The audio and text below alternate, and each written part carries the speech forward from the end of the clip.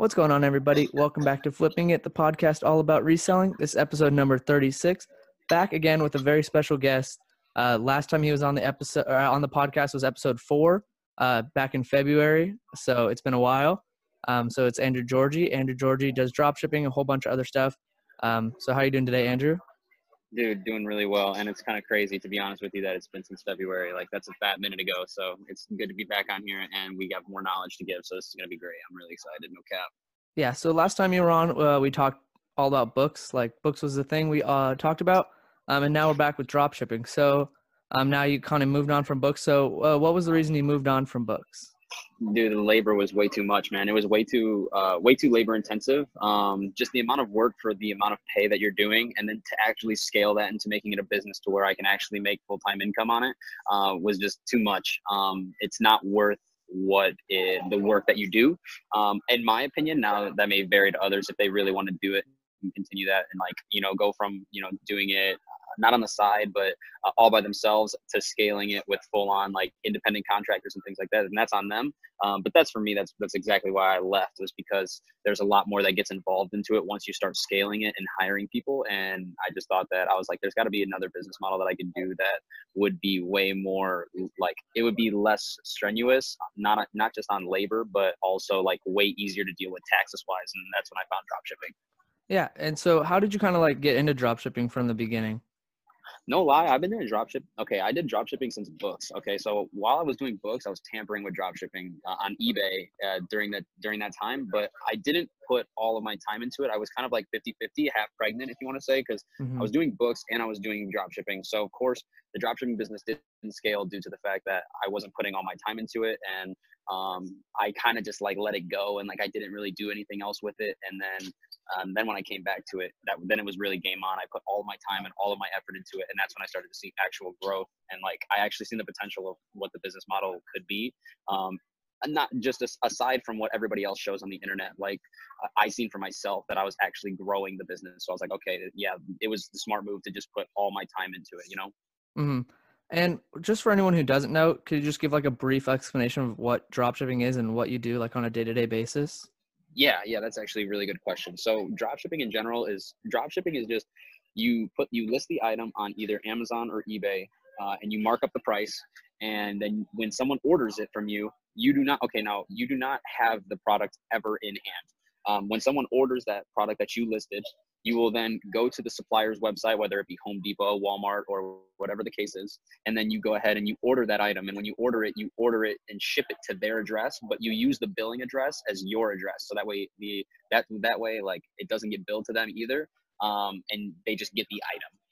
And that's drop shipping in a nutshell. Like that's the most simple synopsis I can give you for it. And it's something that a lot of people don't really like when they hear it, they're like, yeah, there's got to be other things that go into it or whatever. It's really it's very simple. Obviously there's more things that go into it, but that is the synopsis of what drop shipping is. And that's why it's so lucrative to people, because you never, ever, ever hold product.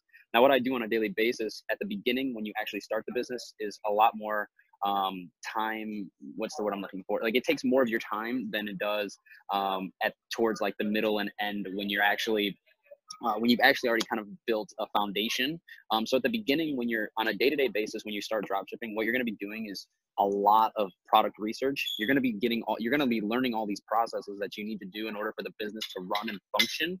And then you're going to start executing on those processes, which will give you the end result of sales, right? So you're going to at the beginning, it's doing a lot of product research, listing a lot of products, fulfilling your orders, dealing with customer service, a lot of the main things that actually make the business a business and actually allow it to be a functioning, fully operated business.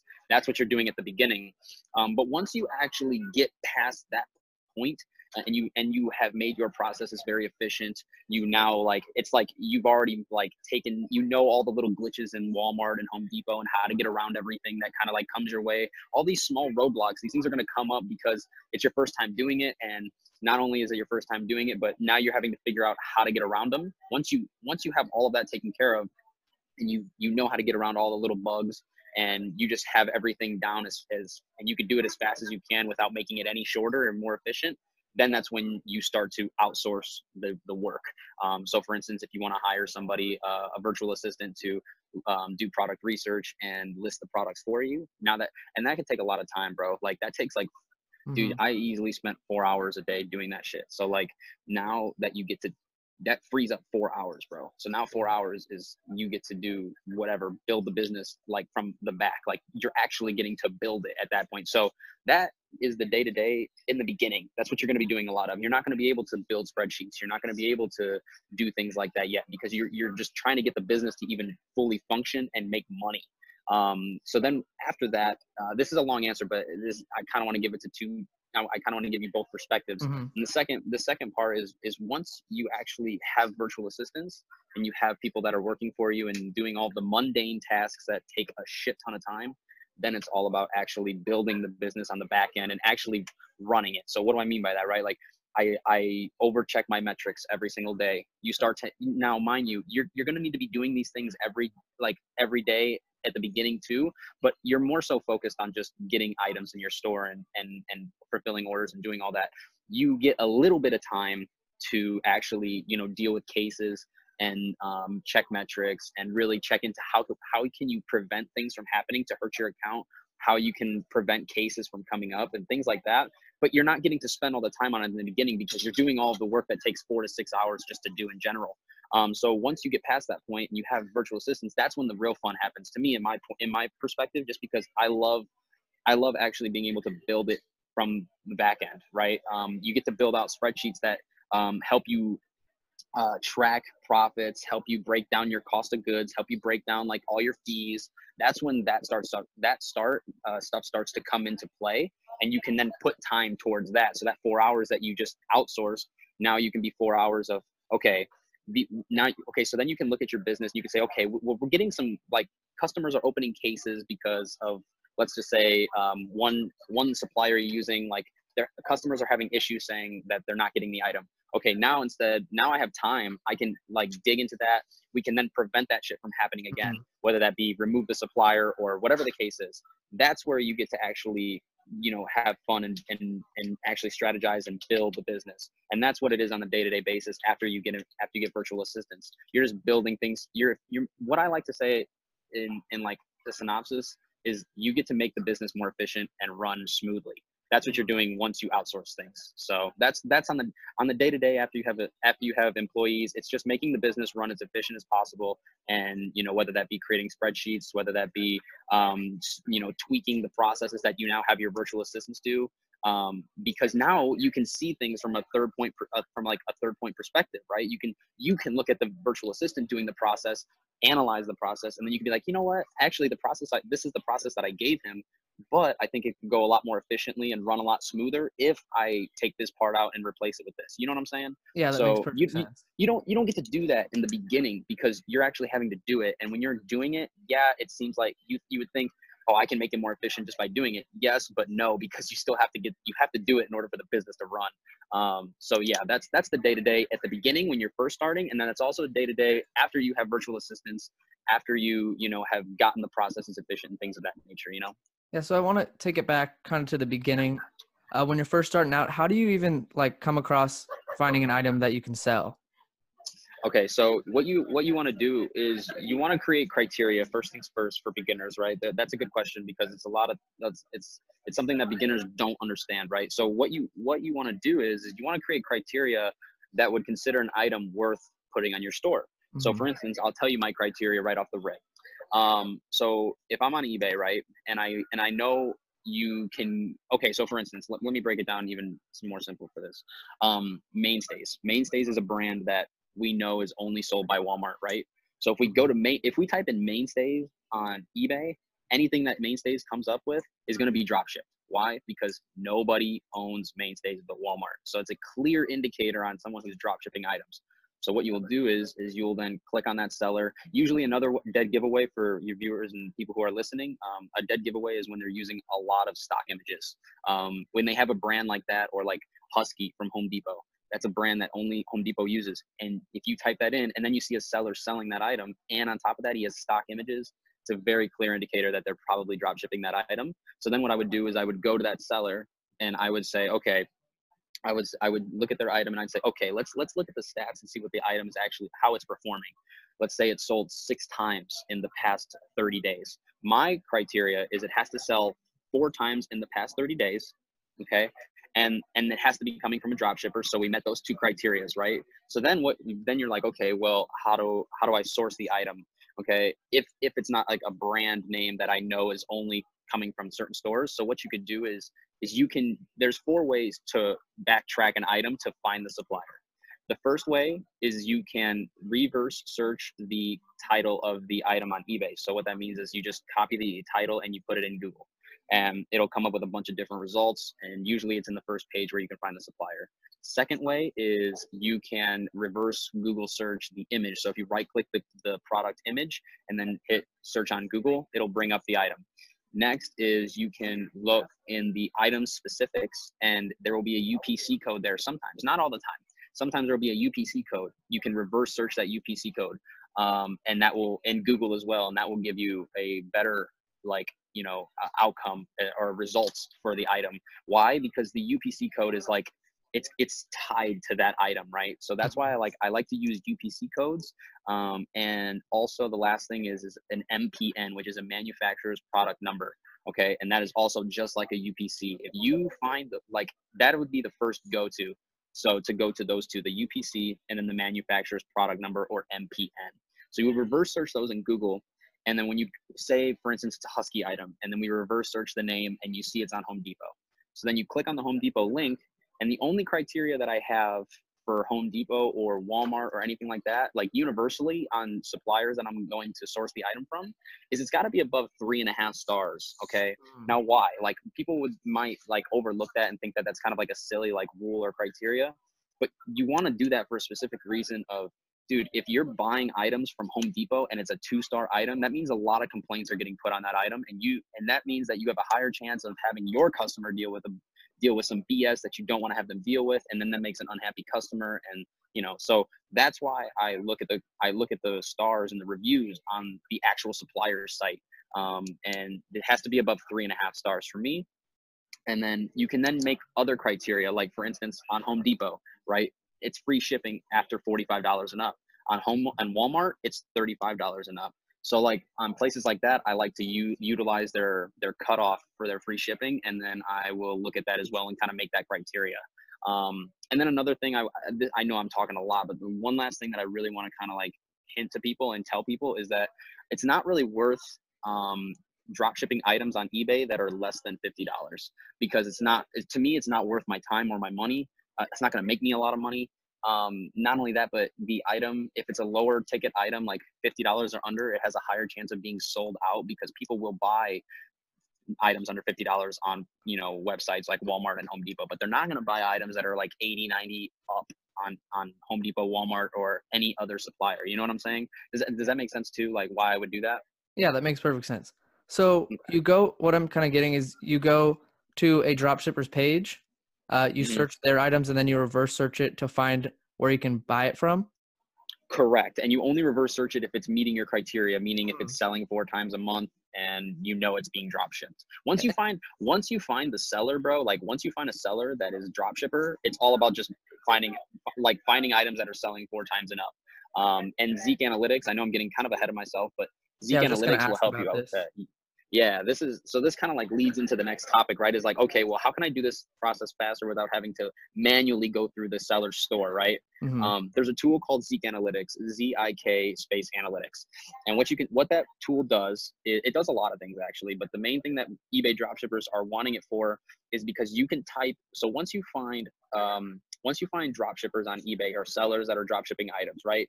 My recommendation for beginners, you guys need to make a list of these sellers. You need to have a Google sheet that you literally specifically put sellers in that are actual drop shippers, and you need to check them on a weekly basis. I'm telling you that because that's literally what I'm having my virtual assistants do for me on a weekly basis. And not only that, but at the beginning, when you're building that sellers list, you're checking them, but then you can hand that off to the virtual assistant when you hire one.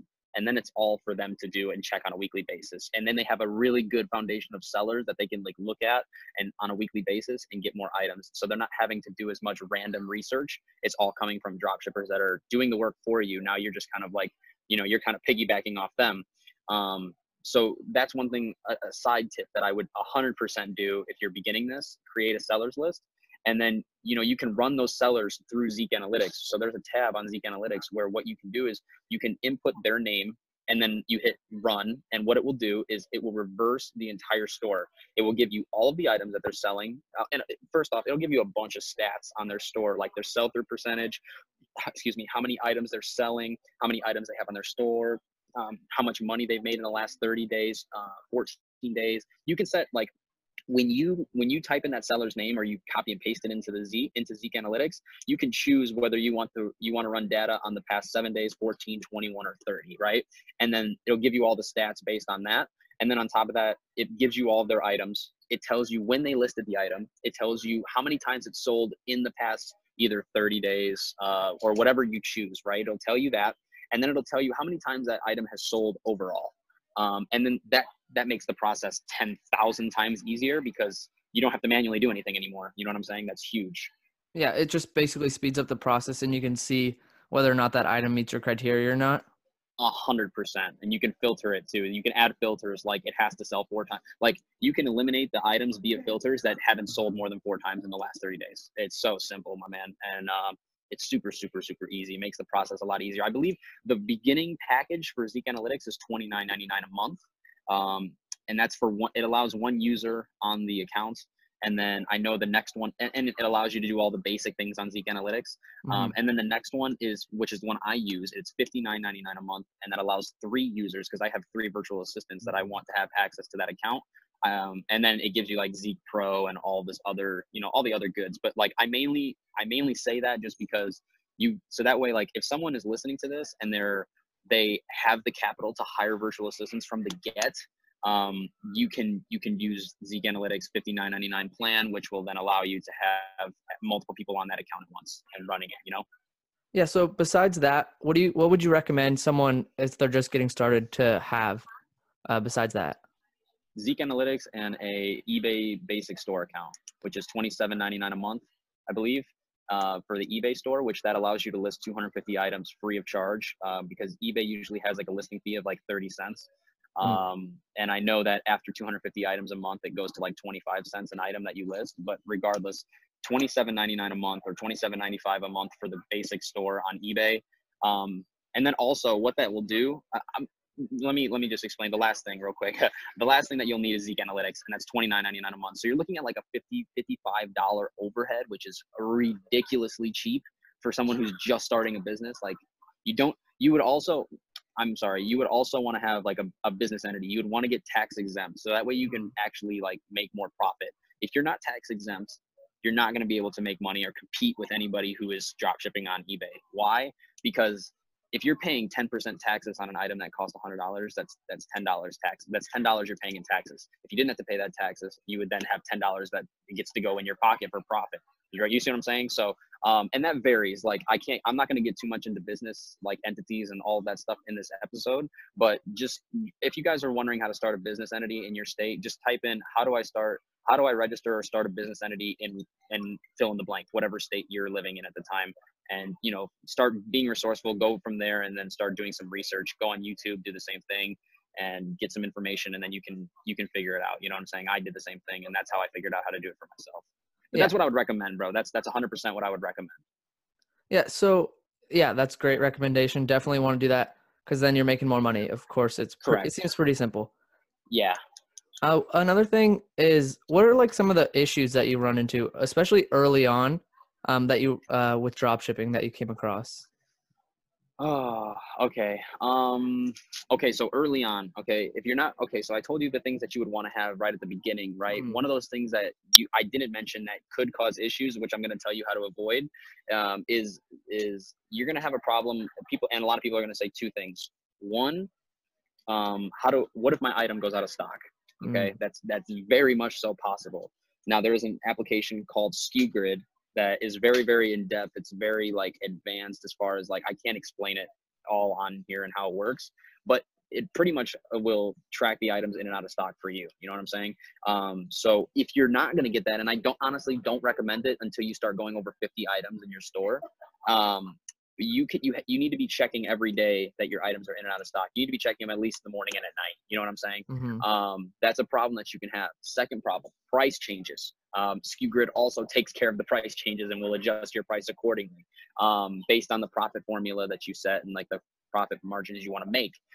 That's another thing that you're going to want to be checking on a daily basis, because that could be a issue that you could also run into.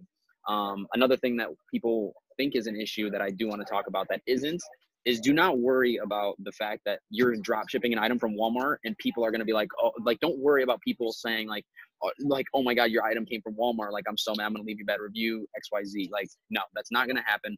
I've done over $200,000 in sales on combined on both platforms, Amazon and eBay. And I've not gotten one bad review for a product coming from a supplier like Home Depot or Walmart. Now, mind you, for eBay dropshipping, I use Walmart, Home Depot, Webstaurant, and Sportsman's Guide. And on Amazon, I use Home Depot. So these are all suppliers that, you know, they're very, besides Webstaurant and Sportsman's Guide, like Home Depot and Walmart are so well known. And like there's, you know, sometimes Walmart will ship in a box that it has the Walmart logo on it. It's like, people will not care. Like, my opinion, people won't care as long as they're getting exactly what they paid for. They're not going to care where it comes from. So that's another thing that I want to talk about. But other than that, off the top of my head, man, if other problems come up, I'll definitely let you know that I can think of. But right now, those are the main three things that I want to stress to beginners, like, that are huge. Yeah, that seems fair. What are like some of the issues? You said you open claims. What are some of the reasons that buyers are opening claims? Because they're not receiving their item. So for instance, that's like the main one, right?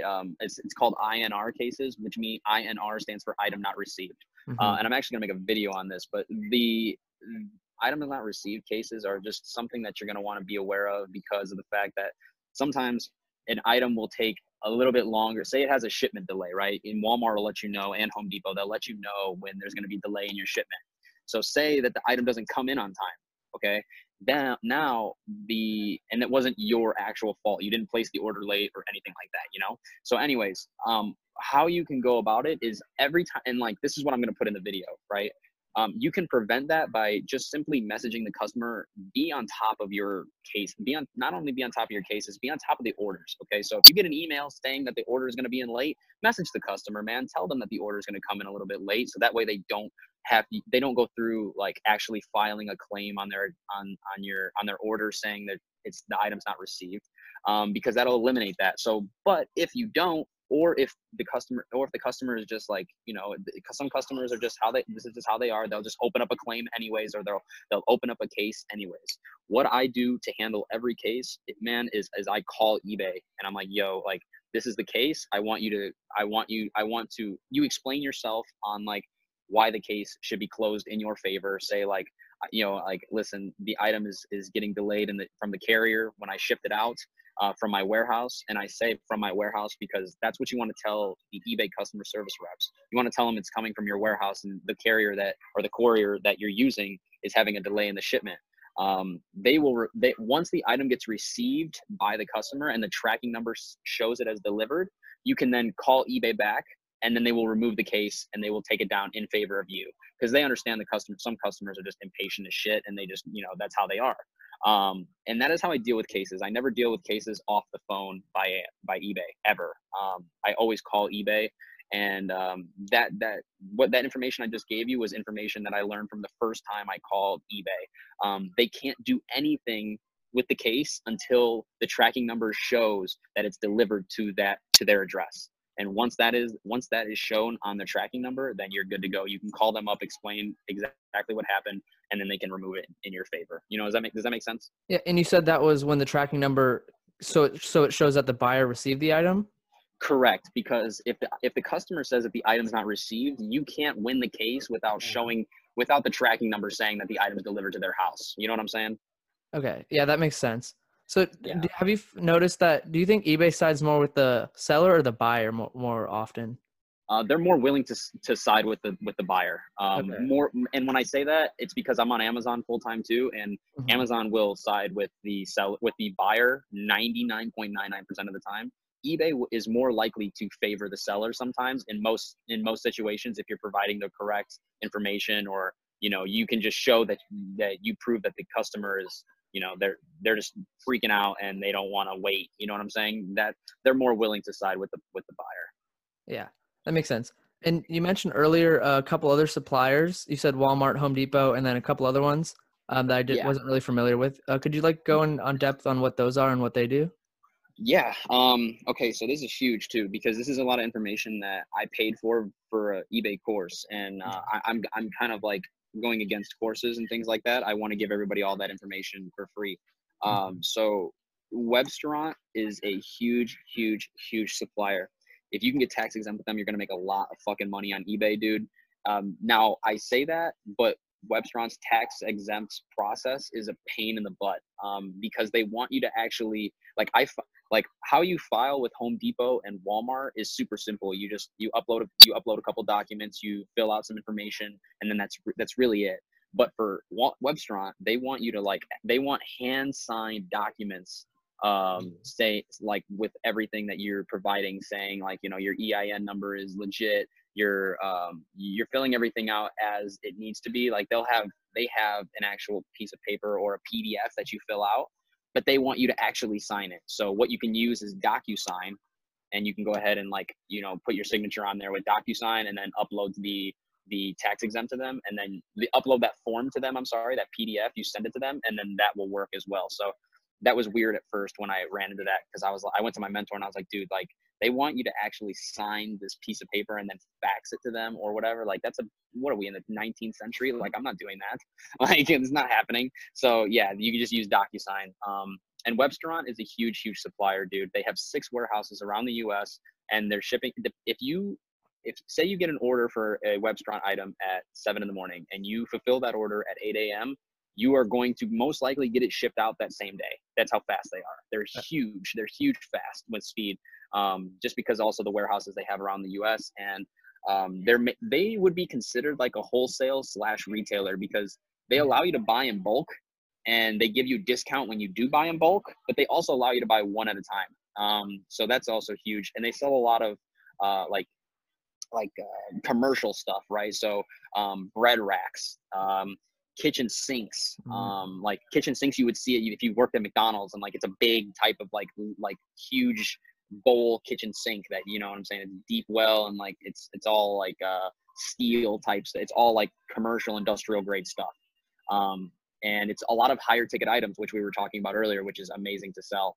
And so yeah, that's one of them. And the second one is Sportsman's Guide. They are a very seasonal based supplier, but it's nice because they have like items for every season.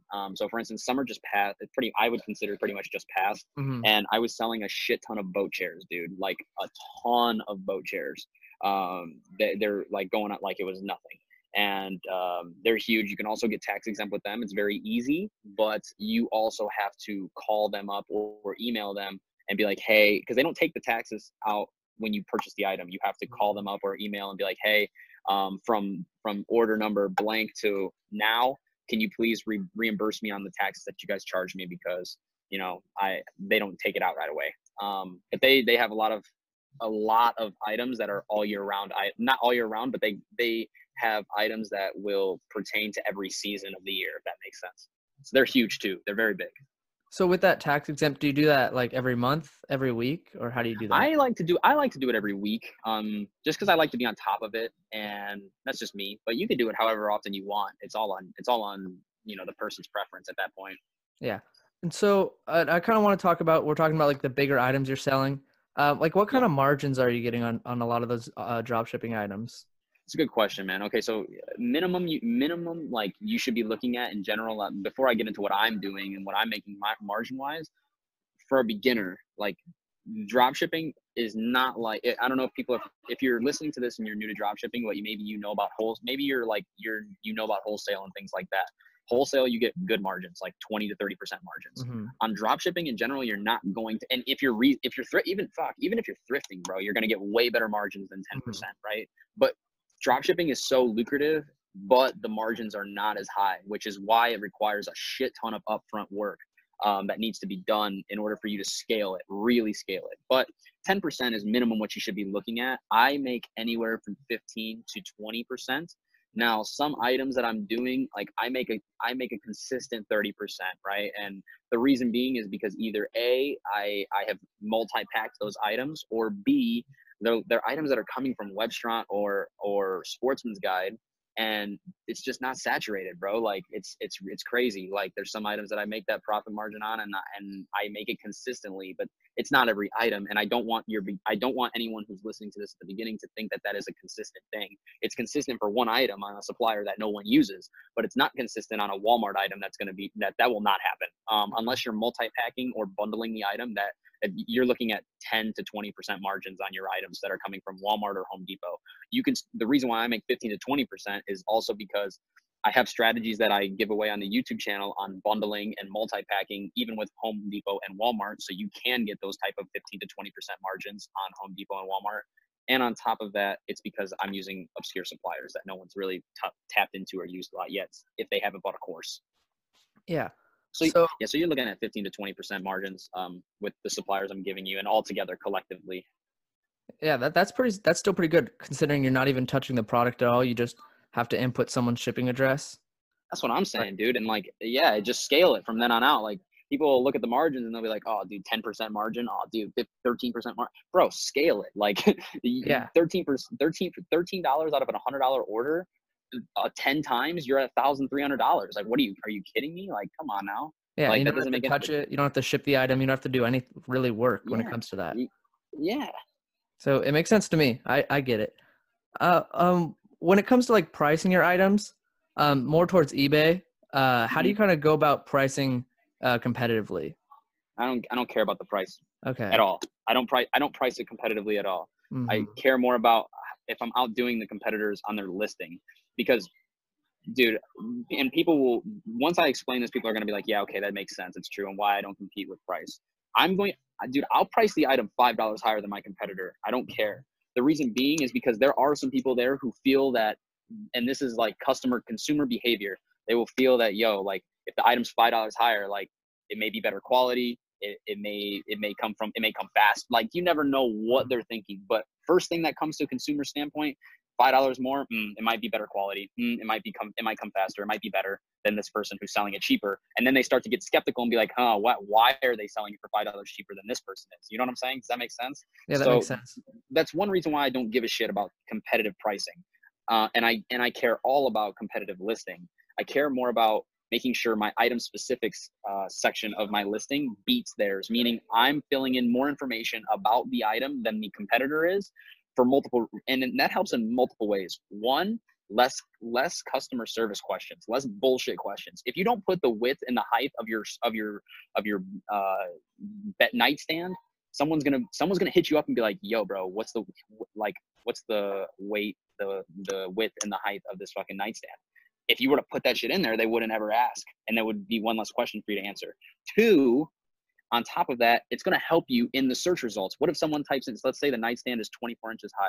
Like, what if they type in, and this is crazy, but like, dude, it happens. Like, it does happen. If they type in 24-inch nightstand or 25-inch nightstand, yours are going to come up because you actually put in dimensions. Like, you put in dimensions that are relevant to the search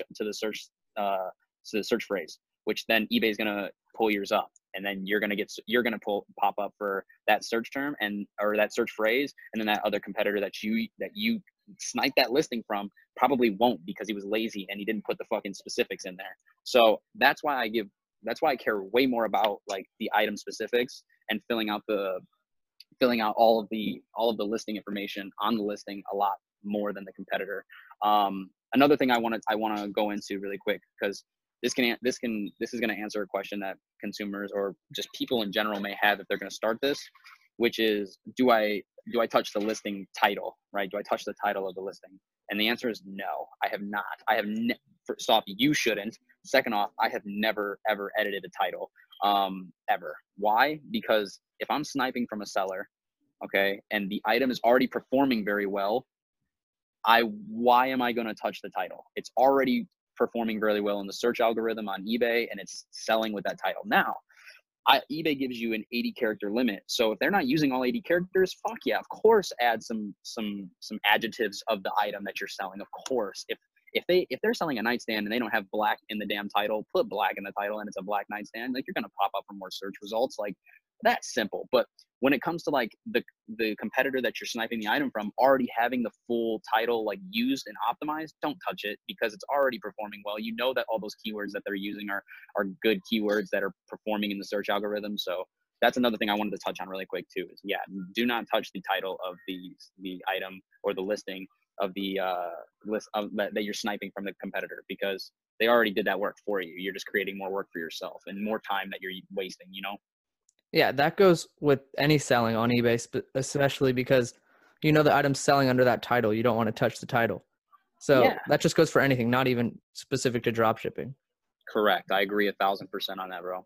So what happens, because I'd assume sometimes the item doesn't meet your, or let's say it does meet your criteria at first, but as you start selling it, it's not performing as well. Like, how do you gauge the items that don't sell well on your store? That's a very good question. So this goes into the pruning strategy that I just made a video on, and I'll explain the pruning strat. It's very, very simple. So it used to be a little more in depth, but I made it so simple and strict, and it's cutthroat, but it will help you flow through items faster on your store. It'll keep a higher sell-through rate, which helps you as an eBay seller in eBay's eyes. And that strategy is very simple, right?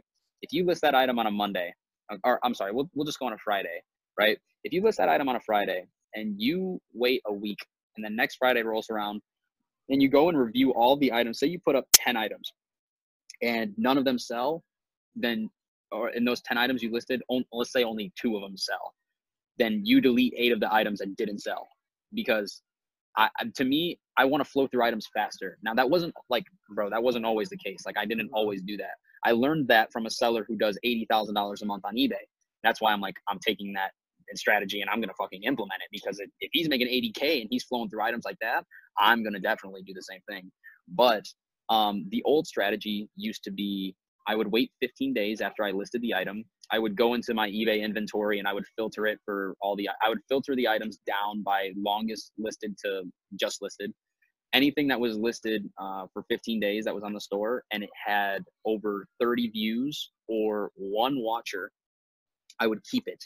If it had 1 watcher or more and 10 views, I would keep it still, because someone's obviously paying attention to that item. Okay, now the next process is that, so we get rid of the items in the 15-day mark that we need to. We keep the ones that we wanted to keep because of the criteria. They either had watchers under 30 views, or they had 30 views and some watchers, or just 30 views plus. So then I would keep those items in the store, and then I'd wait another 15 days. So now they've been in my store for a month. If they're not getting purchased at the end of the month, bro, like, you gotta get rid of them. You gotta get rid of them. I would only not get rid of them in situations where like they had like multiple watchers, and I have a feeling that I can then check the competition to maybe see how I can tweak the listing to make a sale, right? Because people are watching the item. That means your shit, something's going right. So like, let's figure out how we can actually get that item to sell. So that leads me into this next topic, right? Which goes right along with the strategy of pruning. In this sense, if you're getting watchers on I actually just answered this on DMs on Instagram too, so this is huge. When you have items on eBay that you're listing and they get watchers, right? Say you listed it for 15, say you listed it after a week, when you go back I might have my virtual assistants go in the store every Friday and prune the store. So for instance, say the item didn't sell, but it's got 5 watchers, bro. Like, what I'm gonna do is I'm gonna go and I'm gonna take the title that I use and I'm gonna search it into eBay, and then I'm gonna look at all my competition, and I'm gonna see what product images they're using, how their title is different, how is their listing different than mine, and then I'm gonna make the changes to my listing, so that way it can have a higher potential to make sales. That's what you want to do with items that have watchers. You don't want to do that with every item, because it's a waste of fucking time, for 1, and 2, it's unpromising. You don't know if the items with no watchers are even going to get a watcher, or, you know, it's not having any activity. But when the items have watchers, that's what you would want to do in that sense, and how you can investigate the item a little more, and how you can investigate competition and see how you can counter your competition and what the competition is doing to make sales that you aren't, but you're still getting watchers. Does that make sense too? Yeah, that makes perfect sense. And again, it doesn't really just pertain to drop shipping in that case. If you have an item that you're confident that would sell and you're not selling, you could use that strategy to try and get a sale just on any regular item? Doesn't have to be necessarily drop shipping. I agree. Again, I agree. These are a lot of this stuff that we're talking about here. For everybody who's listening, is stuff that you can apply to your business, whether it's drop shipping or not. Tyler's 100% correct. It's just a matter of tweaking and doing it a little bit differently so that it can actually be executed on in your business model. Yeah. So I kind of just have a couple more questions. One question that I have, like a big question, I assume other people is what even are some of the items that you're selling? Like, what do you sell? Anything, bro. Anything that meets my criteria. I'm not gonna give you guys all my items that I sell just because I'm actually selling on both platforms right now. But shoot, dude, you can do a lot of things. Like you can do grills, you can do Halloween, a lot of dude. Okay, seasonal items, guys, are huge. So like, and there's a season every damn year, like all year round. There's Easter, there's Memorial Day, there's Labor Day, there's Halloween, Christmas, Thanksgiving. Like, dude, there's so many holidays that you can sell decor on, and home and kitchen items in general. Those are all year round items. Any item, tools, dude. Oh my God, tools, guys. That is an all year around item for everybody in the US. Why? Everybody's using tools. They could be building outside, they could be building inside. It doesn't matter where they're building, they're going to need the damn tool to build it. Now, some items that may seem out of context to sell in the season for instance, right? I live in Indiana. You live in California. All year round, you could sell lawnmowers or leaf blowers, but you're going to not get as many sales as you would during the summer because it's only going to, now you're only going to hit a market that lives in areas where, you know, it's summer all year round. You know what I'm saying? But those are seasonal items, are always good to hop on. And some people would disagree because you're only making money on seasons. But again, like, you can keep those items in your store, or you can take them out when the season's over, save them in a spreadsheet, and then re-upload them when the time comes. But in general, like, if you're looking for all year round items to sell, I would say, dude, tools and home items, tools and home decor, and like just home improvement or things like that. Those items will sell all year round for you guys. Like, that's where I would start. If I was actually going to do drop shipping again from the beginning, I would go to those two sections, tools and home and kitchen. They're huge. Yeah, that seems great. Definitely look into those. One last question. It's kind of just a basic question. Like, what are some of the questions that you get asked, like, on a daily basis? Okay. How do I, like, the main question is like, how do I start doing this? How do I even get started? It's very simple, man. For that answer is just get tech, like, one thing that like a lot of these questions, that's actually a very good fucking question, because this is gonna pertain to everybody. No matter what question you ask me or yourself, like talking about you, if they ask you questions, be resourceful. I can't stress that enough. Be resourceful, because the first thing you're going to need to do to get started and even compete in drop shipping is you need to be tax exempt. Okay. And like I said earlier, that is a variable in the business that is different for everybody, because I don't live in California. I don't live in Wyoming. I don't live in Florida. So like the way that you go about executing and getting a tax exempt form, or just creating a business entity in your state, there is a difference in every process for every state. And like, I could just easily say, go to a .gov website. Yeah, but like, it's like every .gov website different for each state. Like, I don't know what they are. But be resourceful, because once you get good at being resourceful and learning how to do things on your own, that is huge. That is something that you will be able to, again, translate and utilize in every business, everything you do in general. So the main question, like, is how do I start doing this? And I just want to make it very clear that tax exempt is like, when I was going to open up eBay dropshipping mentorship, I was making it a requirement that you needed to be tax exempt, and you had to do it without my help, because it shows me that you're actually being resourceful and you actually will go through some information on the internet and learn how to do it. Other than that, I'm trying to think of any other questions that I get on a daily basis. What is my profit? A lot of them are, you've asked, what is the profit margin? What suppliers do I use? That's huge. What items do I sell? That's a lot from people, especially people like that are like they graduated with me and like they see what I'm doing now. They're like, dude, what do you sell, bro? Like, dude, anything, bro. Anything that meets my criteria and it's selling 4 times a month. I don't care. I don't care what it is. I would never imagine half the stuff that I would sell. I just sell it because it meets my criteria and I can make money on it. I'm trying to Yeah, think well, of some other questions. I think that answers it perfectly.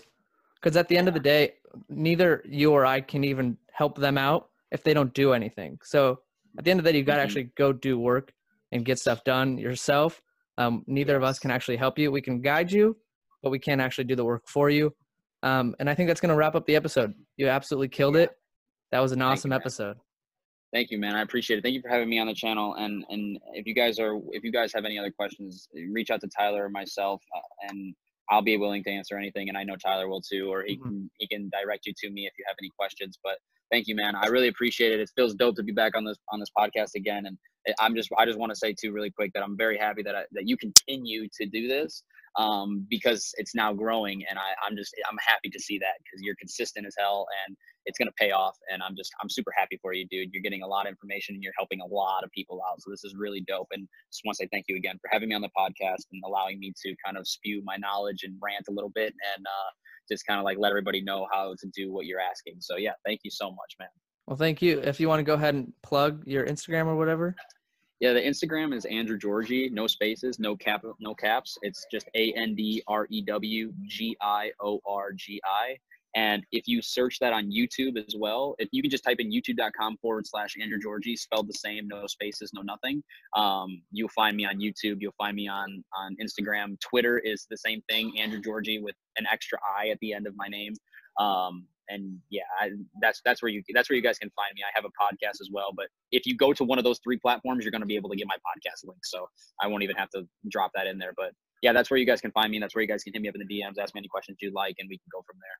Well, perfect. Yeah, and he's got a bunch of great dropshipping videos on his YouTube channel. So if it is something you're interested in, definitely give those a watch. And this has been episode number 36 of the Flipping It Reselling Podcast. Thank you guys so much for joining. Hope you enjoyed, and keep on flipping.